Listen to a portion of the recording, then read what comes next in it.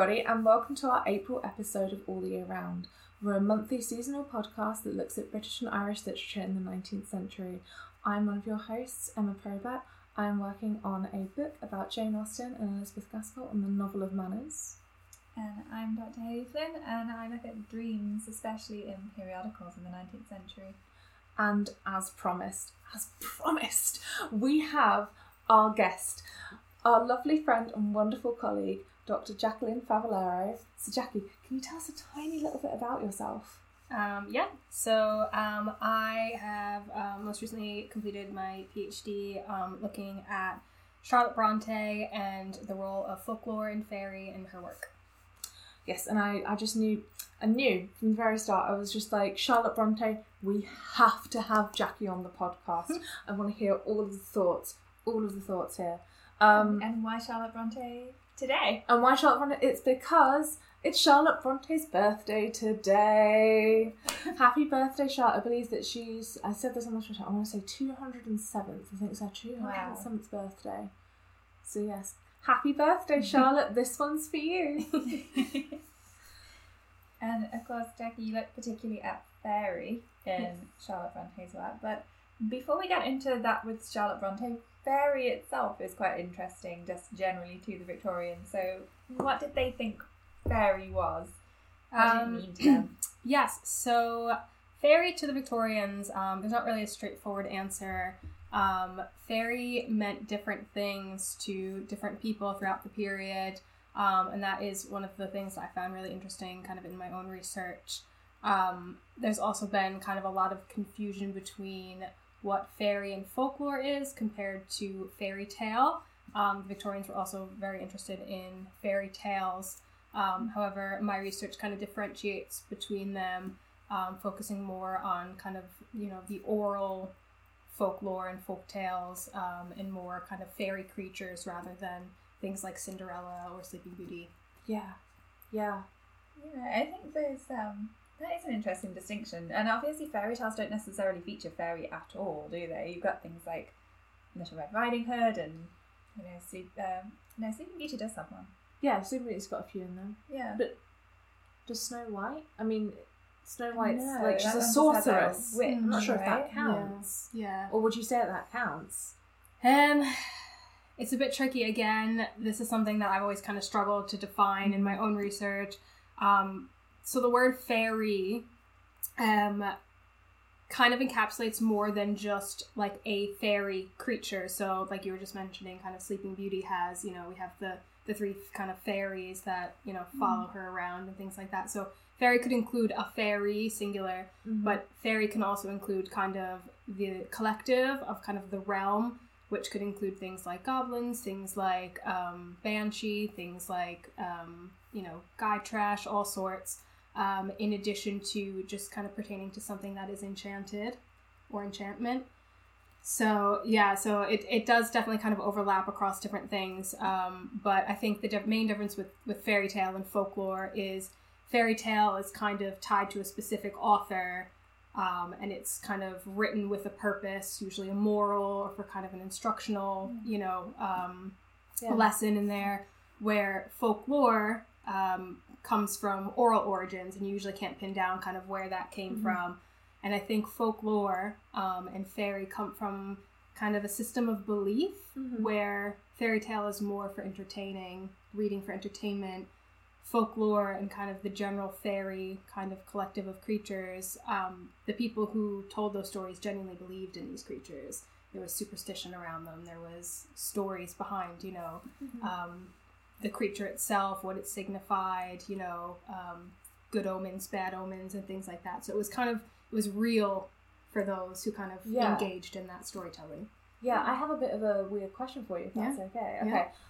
So my understanding of like the fairy is obviously not as in depth as yours, and is probably a little bit outdated from like Charlotte Bronte's period. Right. But I'm thinking about like changelings. Yeah. Because I was wondering about how those kind of factored in, because that is that's like almost. I mean, again, you have much more experience with this, but that's almost like the most real life belief. Kind of thing of like quote unquote abandoning your child because you believe that it is not your child and that your child will be returned to you, if I'm getting that correct. No, 100%. Yeah, so the changeling, basically, like you said, it kind of occurred in children and babies as well as adults as well. Adults as well? I didn't know that one. Yeah, there's a really, really, really horrific, kind of late 19th century, I think it was the Tipperary murder, or it has some type of name like that, in Ireland, where a husband was convinced that his wife was kind of taken by the fairies and replaced with a changeling. And there was this kind of like whole list of rituals that would be done to kind of release this changeling. As you mentioned, people would kind of abandon babies and hope that the fairies would return, but there was really, really kind of gruesome, kind of like burning people to like bring the changeling out. And basically his wife ended up being killed because he thought she was changeling, and it was a murder trial. You can read all about it. It was quite intense. So it turned out she just had some mental health issues and was as these things go. And they kind of didn't know how to identify those. I'm not sure if you know, but was he convicted out of interest? Or was there like a legal precedent? There definitely was like legal proceedings, but I do think he was convicted, and it wasn't just him. I think it was like other relatives were involved as well. So it was kind of it was big systematic abuse of this poor woman. Yeah, exactly. I actually, funnily enough, have recently read a book which I'm pretty sure is based on that case. It's called The Hidden People. I can't remember what the author's name is now, but maybe we can put it in the description. Yeah, when I get that. But it is exactly that. So there was a series on Amazon called Lore. I don't know if it's still on, but it was a couple of years ago, and one of those episodes did do this particular changeling story.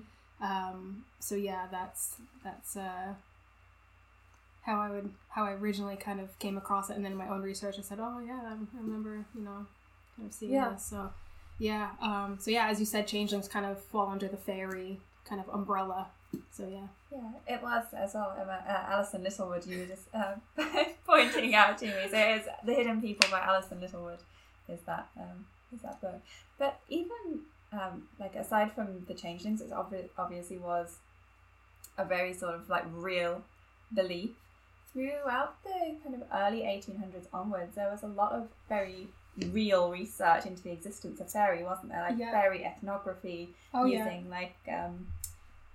found arrowheads and things, and naming them as elf bolts. Evidence of the existence of fairy. Yeah, definitely. Carol Silver kind of terms the 19th century as kind of like the birth of fairy scholarship, what she calls. There's kind of this kind of boom and interest in kind of uncovering kind of the folkloric past and documenting that kind of before industrialization took over and these things were kind of lost forever. So there was a huge surge in interest in fairy and kind of uncovering, like you said, artifacts and things like that. I really love all of that. I found that really interesting. I know I think it was Stephen Prickett talks about how for the Victorians, when they were finding, he sort of says like monsters beneath their feet. So this was a time when like archaeology was dinosaurs were being discovered. You had like Cuvier and his research, and he sort of says like it's not surprising that they then thought, well, why can't we discover that there's actual physical evidence of the existence of fairy, because here are these kind of dragons beneath their feet and evidence of that existing. And it's kind of that intersection of fantasy and science. You almost wish could actually be real. Well, we still don't know everything, really. No. But we've spoken about changelings, and as you were saying, that quote with the monsters. But what is particularly interesting about Jackie's research is that she takes it in like a different direction. So it's not negative. You see it as like quite a healing and positive space for Charlotte Brontë. Yes, so one of the kind of most common kind of critical analyses of Charlotte Bronte's work is that a lot of these fairy references and folklore references are kind of used to label, used to marginalize, used to degrade, label things as other kind of things that, for example, Rochester might not be okay with the fact that Jane is poor or a working woman, so he labels her as a fairy because it's kind of separating her.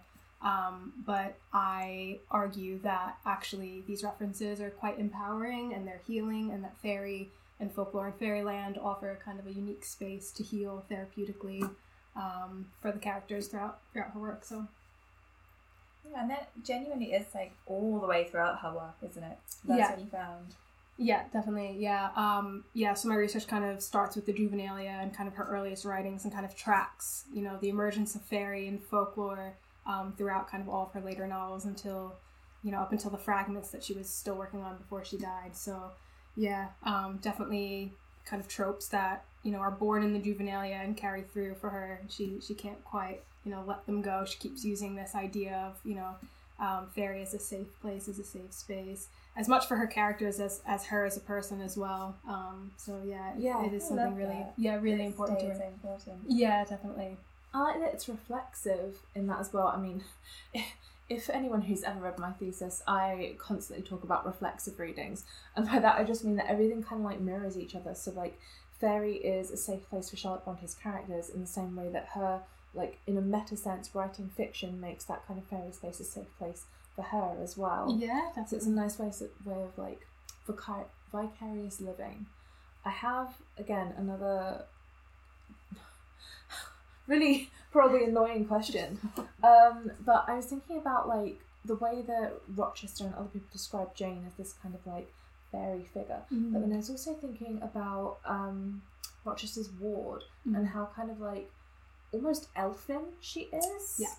And like the relationship that you think exists there, or if you think there is kind of any kind of dynamic or mirroring or interesting aspects between sort of Jane and Adele. Yeah.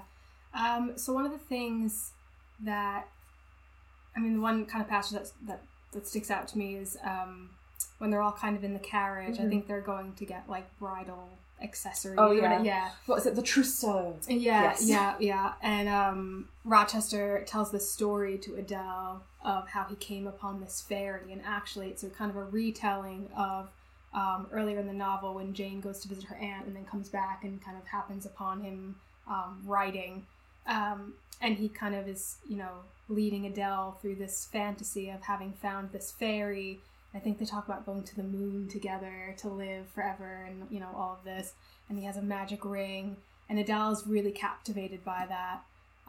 But yeah, I'm not sure anything really kind of sticks out as far as Adele being a fairy herself, at least kind of in my own observations. But I definitely think Rochester kind of brings Adele into that fairy, that kind of exclusive fairy realm that he kind of builds with Jane. He kind of does bring her into that. Is that as like a safe space? Yes, definitely. However, towards the end, I think does she get sent away? I think to school. So I don't really know like how kind of invested she is in their kind of fair relationship. But I do think that is something, he shares with Jane, but then kind of does pull Adele in, probably more so for the benefit of Jane to, but it's interesting. But I guess even in terms of like explaining to a child what's happened, it's quite a safe and kind of nice explanation of why Jane has gone away to her frankly quite abusive aunt and returned to the family and returned as like a different person in many senses. Yeah, and I think it also might help kind of explain his relationship to Jane to a child by kind of like putting it into this kind of enchanted, whimsical fairy narrative. It's something that she can kind of grasp, I think.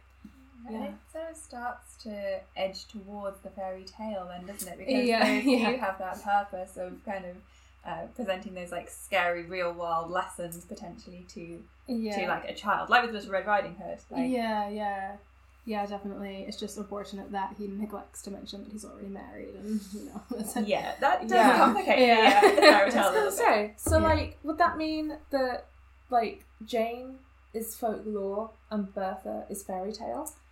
That's an interesting way of looking at it. I tend to kind of view Bertha as reality, kind of intruding on the couple's kind of because the way that kind of the Rochester Jane dynamic is very much fueled by Rochester. Jane doesn't really kind of she participates, but she doesn't kind of initiate, which is kind of important to kind of understand their dynamic. But he gets kind of swept away. He starts to kind of, shower her with things and keeps referring to her as, fairy. He says, like, I'll put rings on your fairy fingers and all this. And then I think at one point he mistakes her eye color, and Jane's kind of like, I don't really know, like, what's going on. Like, we might need to pump the brakes. Like, this is getting a bit out of hand. It's a bit too crazy.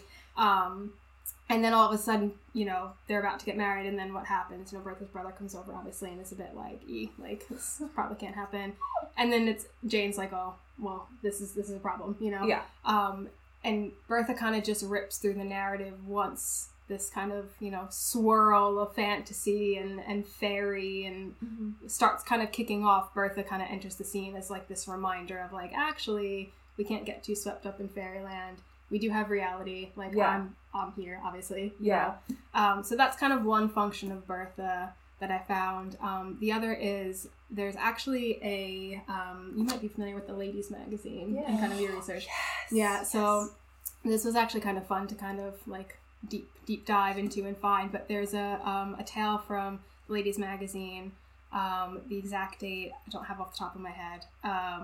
But it is called Malevola and Benaya, I think is the way you would say it. It's basically about two fairies. One is a good fairy, one is a bad fairy. One kind of helps people and is, very nourishing and very just, supportive presence. Yes, exactly. The other is she grants people's wishes, but only wishes that they know the regret and then be kind of cowering, like, please reverse it. That's kind of like her vibe. Yeah. Yeah. So this story is in the Ladies Magazine, and it actually is mentioned later. It's kind of referred to in Villette. But I do think that it is in Jane Eyre, just a bit more indirect. And I kind of think Jane is that Benaya, and then Malevola, the evil fairy, is kind of Bertha. So it's kind of like two sides of the same coin, where we have, the light, bright, airy fairy Jane Eyre, and then we have Bertha, who is this, malevolent goblin kind of persona.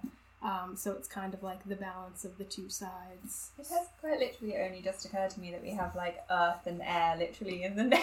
Yeah. Only just. It's, because my mind is blown because I had not got the earth thing. The air thing was there. Wait, who's water? Because you have Helen Burns. Is anybody water? For some reason, my brain like St. John. I don't know how he would be, but I don't know. He's a bit of a wet blanket. The rivers. There you go. The rivers. Yeah. Yep, the rivers. Yeah, that actually. They're all there. Elemental and in fairy lore, we have elemental fairies. We have. I mean, this goes back to Sir Walter Scott, who, well, it goes further back than that, but his research kind of talked about the origins of fairies and the Scandinavian origins, and their words would literally be something like, fairy of the air, fairy of the water, fairy of the, or elf. That word would be elf. But elf, the mountain, the air, the water, elemental spirits kind of thing. So this kind of connection to the earth, to the land. This is an important part of fairy lore, isn't it? Rather than fairy tale as well. Yeah, definitely. Yeah, it's really interesting that you mentioned that about Bertha as well, because she's kind of like that grounding, reality of not getting too swept up. I think that is one of the kind of common themes across the Victorian relationship with folk and fairy is, like, they like to indulge, but they're also very aware of reality, and it's almost kind of like that Victorian guilt of, like, duty over, pleasure kind of thing. So I think you kind of see that with the Bertha, Rochester, Jane dynamic of these two getting swept up in their own little fairy safe space, and then Bertha kind of re-emerging, being like, oh, well, remember me? Hey. I have just had, like, the weirdest thought here of, like, elemental fairies and how they might be defeated. It's like, if we think of Helen Burns as a kind of, like, fire fairy, she dies, I think, of consumption. And it's based on, I think, is it Rowhead? Which also had the same thing, and that's usually connected with dampness and, like, water. And, like the place being too damp and so people get sickly. And Bertha, who's ground, like, she's scorched earth because she's killed by fire. I feel like we might need to dive a bit deeper into this whole elemental. The elemental vibes.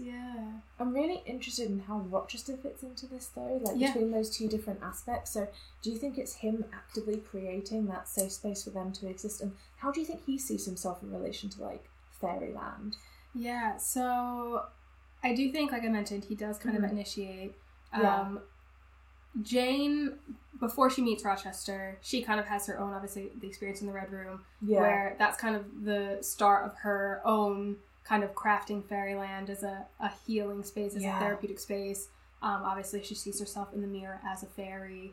And there's loads of kind of this idea reoccurring throughout the novel. She sees, like, you know, a fairy hollow, and then kind of later when she flees, you know, Thornfield, she's quite literally in a fairy hollow for safe space overnight, you know, kind of in the land.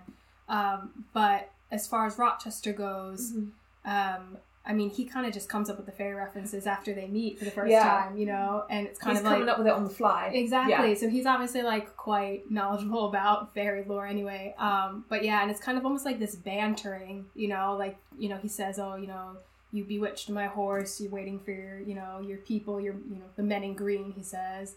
And she says, oh, you know, no, of course, they left England ages ago. Like, no way was I waiting. You know, it's kind of like this... I don't want to say flirty because, like, I don't think she would dare flirt with, you know, but it's almost kind of like this bantering back and forth. And kind of as the novel progresses, it gets kind of more and more. And there's this scene as well where I think they're, like, both on the grounds, and he kind of takes her into this leafy enclosure and says how, like, this space is so beautiful, way more beautiful than Thornfield. And I think Jane's kind of like, what do you mean? Like, it's a beautiful mansion. And he describes it as like a bleak dungeon compared to the natural beauty of kind of this, you know, little enchanted hollow space that he kind of like pulls her into. So it does seem kind of throughout the novel that he's trying to pull Jane into this space. And obviously there's a lot of argument around kind of, well, you know, Jane's obviously a woman. She's, you know, a governess. She's a working woman. She comes from a background where she doesn't really have family. She has a need to create a safe space. Like, why would Rochester need to create a safe space? But at the same time, like, he might, you know, be a male and, you know, have money and whatnot. But he obviously has his own things that he battles with as well. And obviously this is a more sympathetic view of Rochester than many might have. But obviously he does need healing to some degree. You know, he does need that. He craves that. So yeah, it's I think it's just kind of him seeing Jane as kind of a similar, you know, Jane even says something like, he's not of their kind, he's of mine. So it's kind of like this mutual recognition between the two as identifying themselves as kind of similar in, you know, their need to heal, their need to, and they both kind of craft these fairy spaces. But as I mentioned, kind of throughout the whole novel, it's Rochester kind of building this scene and kind of drawing Jane in, and Jane doesn't really draw him in until the very end. So it is kind of this push and pull until obviously the end of the novel. But when there's conclusion, do you see the end of the novel as like the final healing? That's a good question. I also don't know how I see the end I know. of the novel. I feel like, is healing ever really final? But nice. yeah. But I think as far as kind of like the story arc, it is like a good place. Obviously, they both kind of reconnect in Ferndean, and that is quite literally like a fairy hollow. It's secluded. It's wrapped kind of in, you know, trees and all of this. It's deep in the woodland. And Rocher's busy physically healing. Yeah, exactly. He's obviously physically healing. And yeah, you have this exchange that takes place between them where Jane refers to him as a brownie, and that's kind of the first time she kind of refers to him as a creature of fairy. Is that her kind of entering into that? Well, yeah, that's what I think anyway, is kind of her taking her space and kind of expanding it to include him now. And like the brownie is quite a significant reference. I don't know how much either of you know about. Tell us about brownies. I don't know. So the best thing to kind of compare what a brownie would be is kind of similar to like Dobby the house elf. Like, oh my god. Yeah. So basically there were these kind of fairy creatures that would do kind of all your housework while you slept, and they wouldn't require anything except like a little bowl of milk or cream or something, like some bread, just some like, you know, scraps basically they'd be happy with kind of eating, and then they would just kind of carry on and do all the things overnight while you slept. So they're quite domestic. They I think they can be quite nasty. If you they were very proud, and they would mostly kind of be seen in rags, and if you tried to kind of present them with clothing, obviously where Dobby would be a free elf. brownies would be, they'd take it personally and they'd say, okay, I'm leaving, and then they'd go and find another family to serve, kind of thing. So yeah, but it links them with the domestic, and it links them with the home, and it links them with, you know, kind of that idea. So the fact that Jane refers to Rochester as a brownie is almost kind of like taking him into their domestic relationship, and you know, they find a home together, and so it is quite a unique. And she doesn't make him like Oberon, like King of the Fairies or anything. No. She makes him a very domestic, humble. Yeah, someone who's in servitude to the home. Yeah, exactly. Yeah, definitely. Yeah, they kind of don't end as, you know, kind of a fairy queen and king. They kind of end it as, you know, kind of just humble little kind of woodland fairy folk just living, and Well, we're on the subject of Jane Eyre generally, but just that connection between Jane and Rochester. Have to go here because obviously with Jane Eyre, with Brontë generally, there's also quite a lot of dream links and kind of trance, and I wonder how much you think that is connected to fairy, maybe especially in Jane Eyre. Is that something that is part of Bronte's vision of the fairy world? Is that also an escape place? Yeah, well, I mean, obviously one of the most notable references kind of in Jane Eyre is once Jane hears kind of Rochester calling out, and then she kind of knows, you know, to go to him, which could, you know, go back to the fact that they do have kind of a fairy connection. So, yeah, I definitely do think there is a link between kind of fairy realms and sleeping and dreaming. A lot of the kind of poetry and prose in the annuals of the period would have people kind of falling asleep and being transported. And Brontë kind of mirrors that in some of her juvenilia as well. Kind of her characters will be in the woods and sit down and fall asleep, and then kind of, you know, and then they wake up, they think it's real, you know, obviously, and then they wake up to find that actually they were sleeping. So yeah, I definitely think there is quite an important relationship between kind of the trance and sleeping and dreaming and fairies. But yeah, I would say as far as Jane Eyre goes, I think that element to things only kind of strengthens that, you know, connection of that otherworldly connection, that fairy connection, that, you know, that idea of enchantment between the two of them. Yeah. So in their juvenilia, does that become a lot more kind of literal then? That is a way for the character to enter into the realm of fairy through dreams? Yeah, so it's a bit of both. Like I said, there definitely is, you know, the reference of someone sleeping and experiencing, but then it's quite experimental, the juvenilia. We have fairy in loads of different ways. We have fairy in kind of dreams. We have fairy in the landscape, where Brontë kind of crafts these fairy landscapes, and then kind of has creatures like whiz in and out of them. She kind of describes reality as the dark inhabitations of mortals, I believe she describes it as. And then we have Fairyland it's almost, if I'm not sure how familiar you are with the New Jerusalem from the Bible, but it's, no, tell me. It's almost kind of like, you know, like streets of gold and pearl and, you know, precious gems, and it's like this beautiful landscape. But then she also kind of invites fairy creatures into this landscape as well. And she refers to kind of these scenes as fairylands outright as well. So she definitely has kind of conscious characters in these places as well. In addition to that, her and the siblings kind of, they write themselves into these stories as these chief genii, but then also refer to themselves as fairies.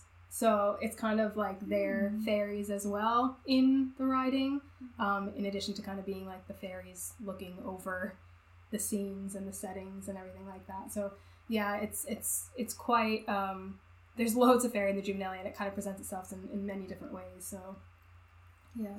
Cool. Yeah, it is very cool. I just love the fact that they kind of created that as an escape. Sort of very early on, and that became like an important part of the writing that then carries on even when it's not kind of as literal, even when it's not transportation kind of into fairyland, it's still firmly there. It's still that space of comfort, of healing, the place to escape to. And I do think that definitely does connect with Dream, and there's when thou sleepest as well. Bronte's poem, which is just very much about dream as being this place that you can escape to. It's a place of freedom. Yeah. And if she connects that with fairy, Yeah. Fairyland is the place you escape to in dream. Yeah. Then that absolutely backs up. Yeah, definitely. And there is a reference that she makes when she's at Rowhead, and she has her Rowhead journals, and obviously the Juvenalia can kind of be interpreted as, you know, a fairyland in general. And she writes about how, you know, she's like so sick of the duty and like the mundane of, you know, teaching and that life, where sometimes she allows herself to slip into a trance back to kind of the world of the Juvenalia. So and of course trance was used interchangeably with dream at the time. Exactly. So. And I mean, some of these writings, it's like even difficult to read them because you can't tell when she's kind of writing what's actually happening in the room and then what's happening like in the fiction, like in her mind. And it almost feels like you're like, you know, transient reading these texts and these letters. So yeah, it is really interesting. Yeah. It does create that kind of almost like a traversable boundary. It sounds like that's kind of what you're saying happens in Jane Eyre as well. It's kind of slipping between reality and fairy. Oh yeah, definitely. It's definitely kind of like this liminal space where it's like not quite reality, but it's not quite, you know, fantasy. It's kind of like this, they're able to just dip in and out and kind of hover between, and sometimes you can't really, you know, there's, again, Jane Eyre, there's a scene where they're outside, and a lot of things happen to take place during twilight, right, which is like the hotbed for fairy activity, you know, and I think it's kind of around that tide, like eventide, and she sees Rochester, but Rochester doesn't see her, and he's watching a moth, and it's an otherworldly moth from, I think he says it looks like something from the West Indies, which obviously, you know, a moth from the West Indies wouldn't be in Britain. Yeah. Also, the moth reference kind of echoes Midsummer Night's Dream, one of the fairies is named Moth. But he's kind of watching it, and Jane sees him, and she's like, oh, I'm gonna kind of sneak back inside. And she kind of tiptoes, and he doesn't see her, but she steps over his shadow, and he then is alerted to her presence and says, oh, Jane, come look at this fellow, meaning the moth. And she says something like, it's as if his shadow could feel. And it's like this weird kind of not real, but not, you know, it's like this liminal space. And you have this kind of, you know, insect that is otherworldly, you know, at the same time. So it's like, it is this like weird hovering, you know, place of not quite reality, but not quite, you know. Oh, it's a really beautiful scene. Yeah, oh yeah, absolutely love that. Absolutely love that. I do wonder whether maybe Charlotte Brontë was particularly apt at lucid dreaming, or whether, like, in the present day, she'd be one of those people who was constantly YouTubing on how to lucid dream. Because I think that'll be her vibe. Yeah, definitely. Do you, actually, on that note, do you have a favourite fairy reference by Charlotte Brontë? Oh gosh, so many to choose from. I know. Oh gosh, I don't know if I have an answer prepared for that. I would say, obviously, because we're talking about Jane Eyre, I would say I'll restrict it to Jane Eyre to keep it simple, and then, you know... Too kind. You can tell us every other novel when we get round to this. Yes, I'll, like, yeah, exactly. I'll kind of, like, tell you my favourite bits as we go. But for Jane Eyre, I would have to say...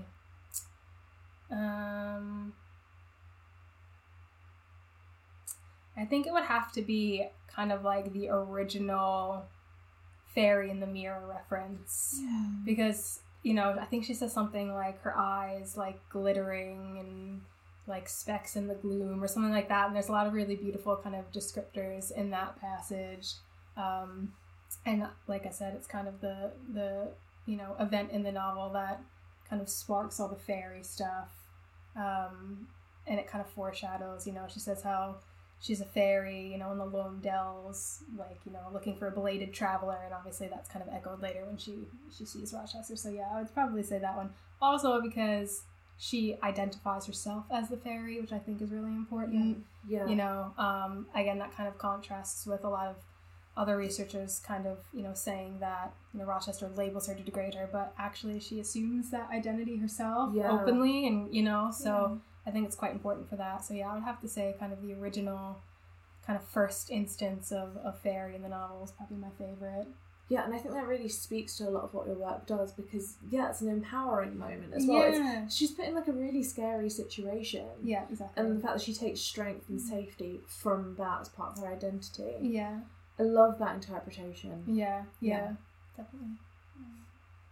But it has been absolutely lovely to speak to you about Charlotte Brontë Yeah, and the fairies. thank you so Of much course. for coming on. I Of learned course. so much. I'm so excited. I'm glad. I mean, Stuff. there's more to learn, so I'm happy to keep the conversation going. So, Yes, yeah. we will definitely be stealing you again in future. Yes, hopefully many more times Yes. for many more different activities. Yeah, I now really desperately want to read the Juvenilia after. Yeah, the Juvenilia. After this conversation. As Yeah, it's a lot, obviously, but yeah, it's stellar. It really is really good stuff, and I think that was kind of one of the most pleasant surprises, I think, in doing my own research, was I didn't know how much I needed the Juvenilia until I did it, and it was kind of like the key that kind of unlocked all of the rest of, the novels for me. So yeah, it is really, really... We might have to go away and read all the Juvenilia and have a dedicated Juvenilia episode. Yeah, that's... Because every single time I hear somebody talk about it, I mean, obviously most of you speak to you, but Yeah. we went to go and see, I think you were there, we went to Emma Butcher's talk at the Victorian Spring Seminars at the University of Leicester, and Mona Albasam, who also did her PhD on Brontë, I went to go and see her do her probation review before you sort of move on PhD wise, and every single time someone talks about the Juvenilia, I have two emotions, which is I have to read this and consume this, but my second emotion is I know this is going to consume me, and I'm going to be one of those people who's just like, there's this whole world of all of these, the four siblings, and they all have different vibes, and they all do, and it's all intersecting. So I just need to be emotion prepared to be completely overtaken. Yeah, I mean, it is. It's great, and like you said, they definitely have different vibes, because you definitely see kind of Anne and Emily go a different way than kind of Charlotte and Branwell, and then even Branwell, as they get over, kind of takes it in a different direction, and it's great. It's really interesting, and I think that it really kind of lets you kind of see their personalities, and you can kind of understand their writing styles having stemmed from that. So yeah, it is great. It's great. Yeah, oh my god, so I just keep thinking about, like, what would have happened if they'd all continued writing together as well? Yeah. Like, what might have occurred, because I'd have loved to see how that sort of, like, came to fruition. Yeah. And whenever I think about it, because, those questions that you always get asked of just being like, if you could meet anybody from the past and you got to speak, I was like, I'm not even always sure I'd speak to, like, the adult author. Because, like, it would be nice to, like, meet, I don't know, maybe, like, teenage Charlotte Brontë and be like, Charlotte, tell me your thoughts. Yeah, what are you thinking? That actually is a really good point, because I would always be like, oh, I wish I could talk to Charlotte. When I was, doing my own research and writing my thesis, like, oh, I wonder, what she would think about this, and you always think of the adult, but actually, like, what would, 16-year-old Charlotte say about this? It's really interesting. Yeah, I'd love to know. But anyway, that's for another episode, for another time. Thank you so much, Jackie, for joining us. Thank you for having me. Thank you. It's been an absolute pleasure. Thank you, everyone who's watching or listening to us. That's it for now. So we hope that you enjoyed our episode on Charlotte Brontë and Fairyland in celebration of her 207th birthday. If you want to see more of Jackie and follow her work on Fairy as a healing space, you can connect with her on Twitter at j_Francis14. Our next episode will be uploaded in May, when we'll be discussing the Victorians' interest in the language of flowers. Subscribe to our YouTube or follow the podcast on Spotify to make sure that you never miss an episode. And you can follow us on Twitter and Instagram at alltheyearroundpod, where we put out episode reminders and fun facts. See you next month. Bye for now.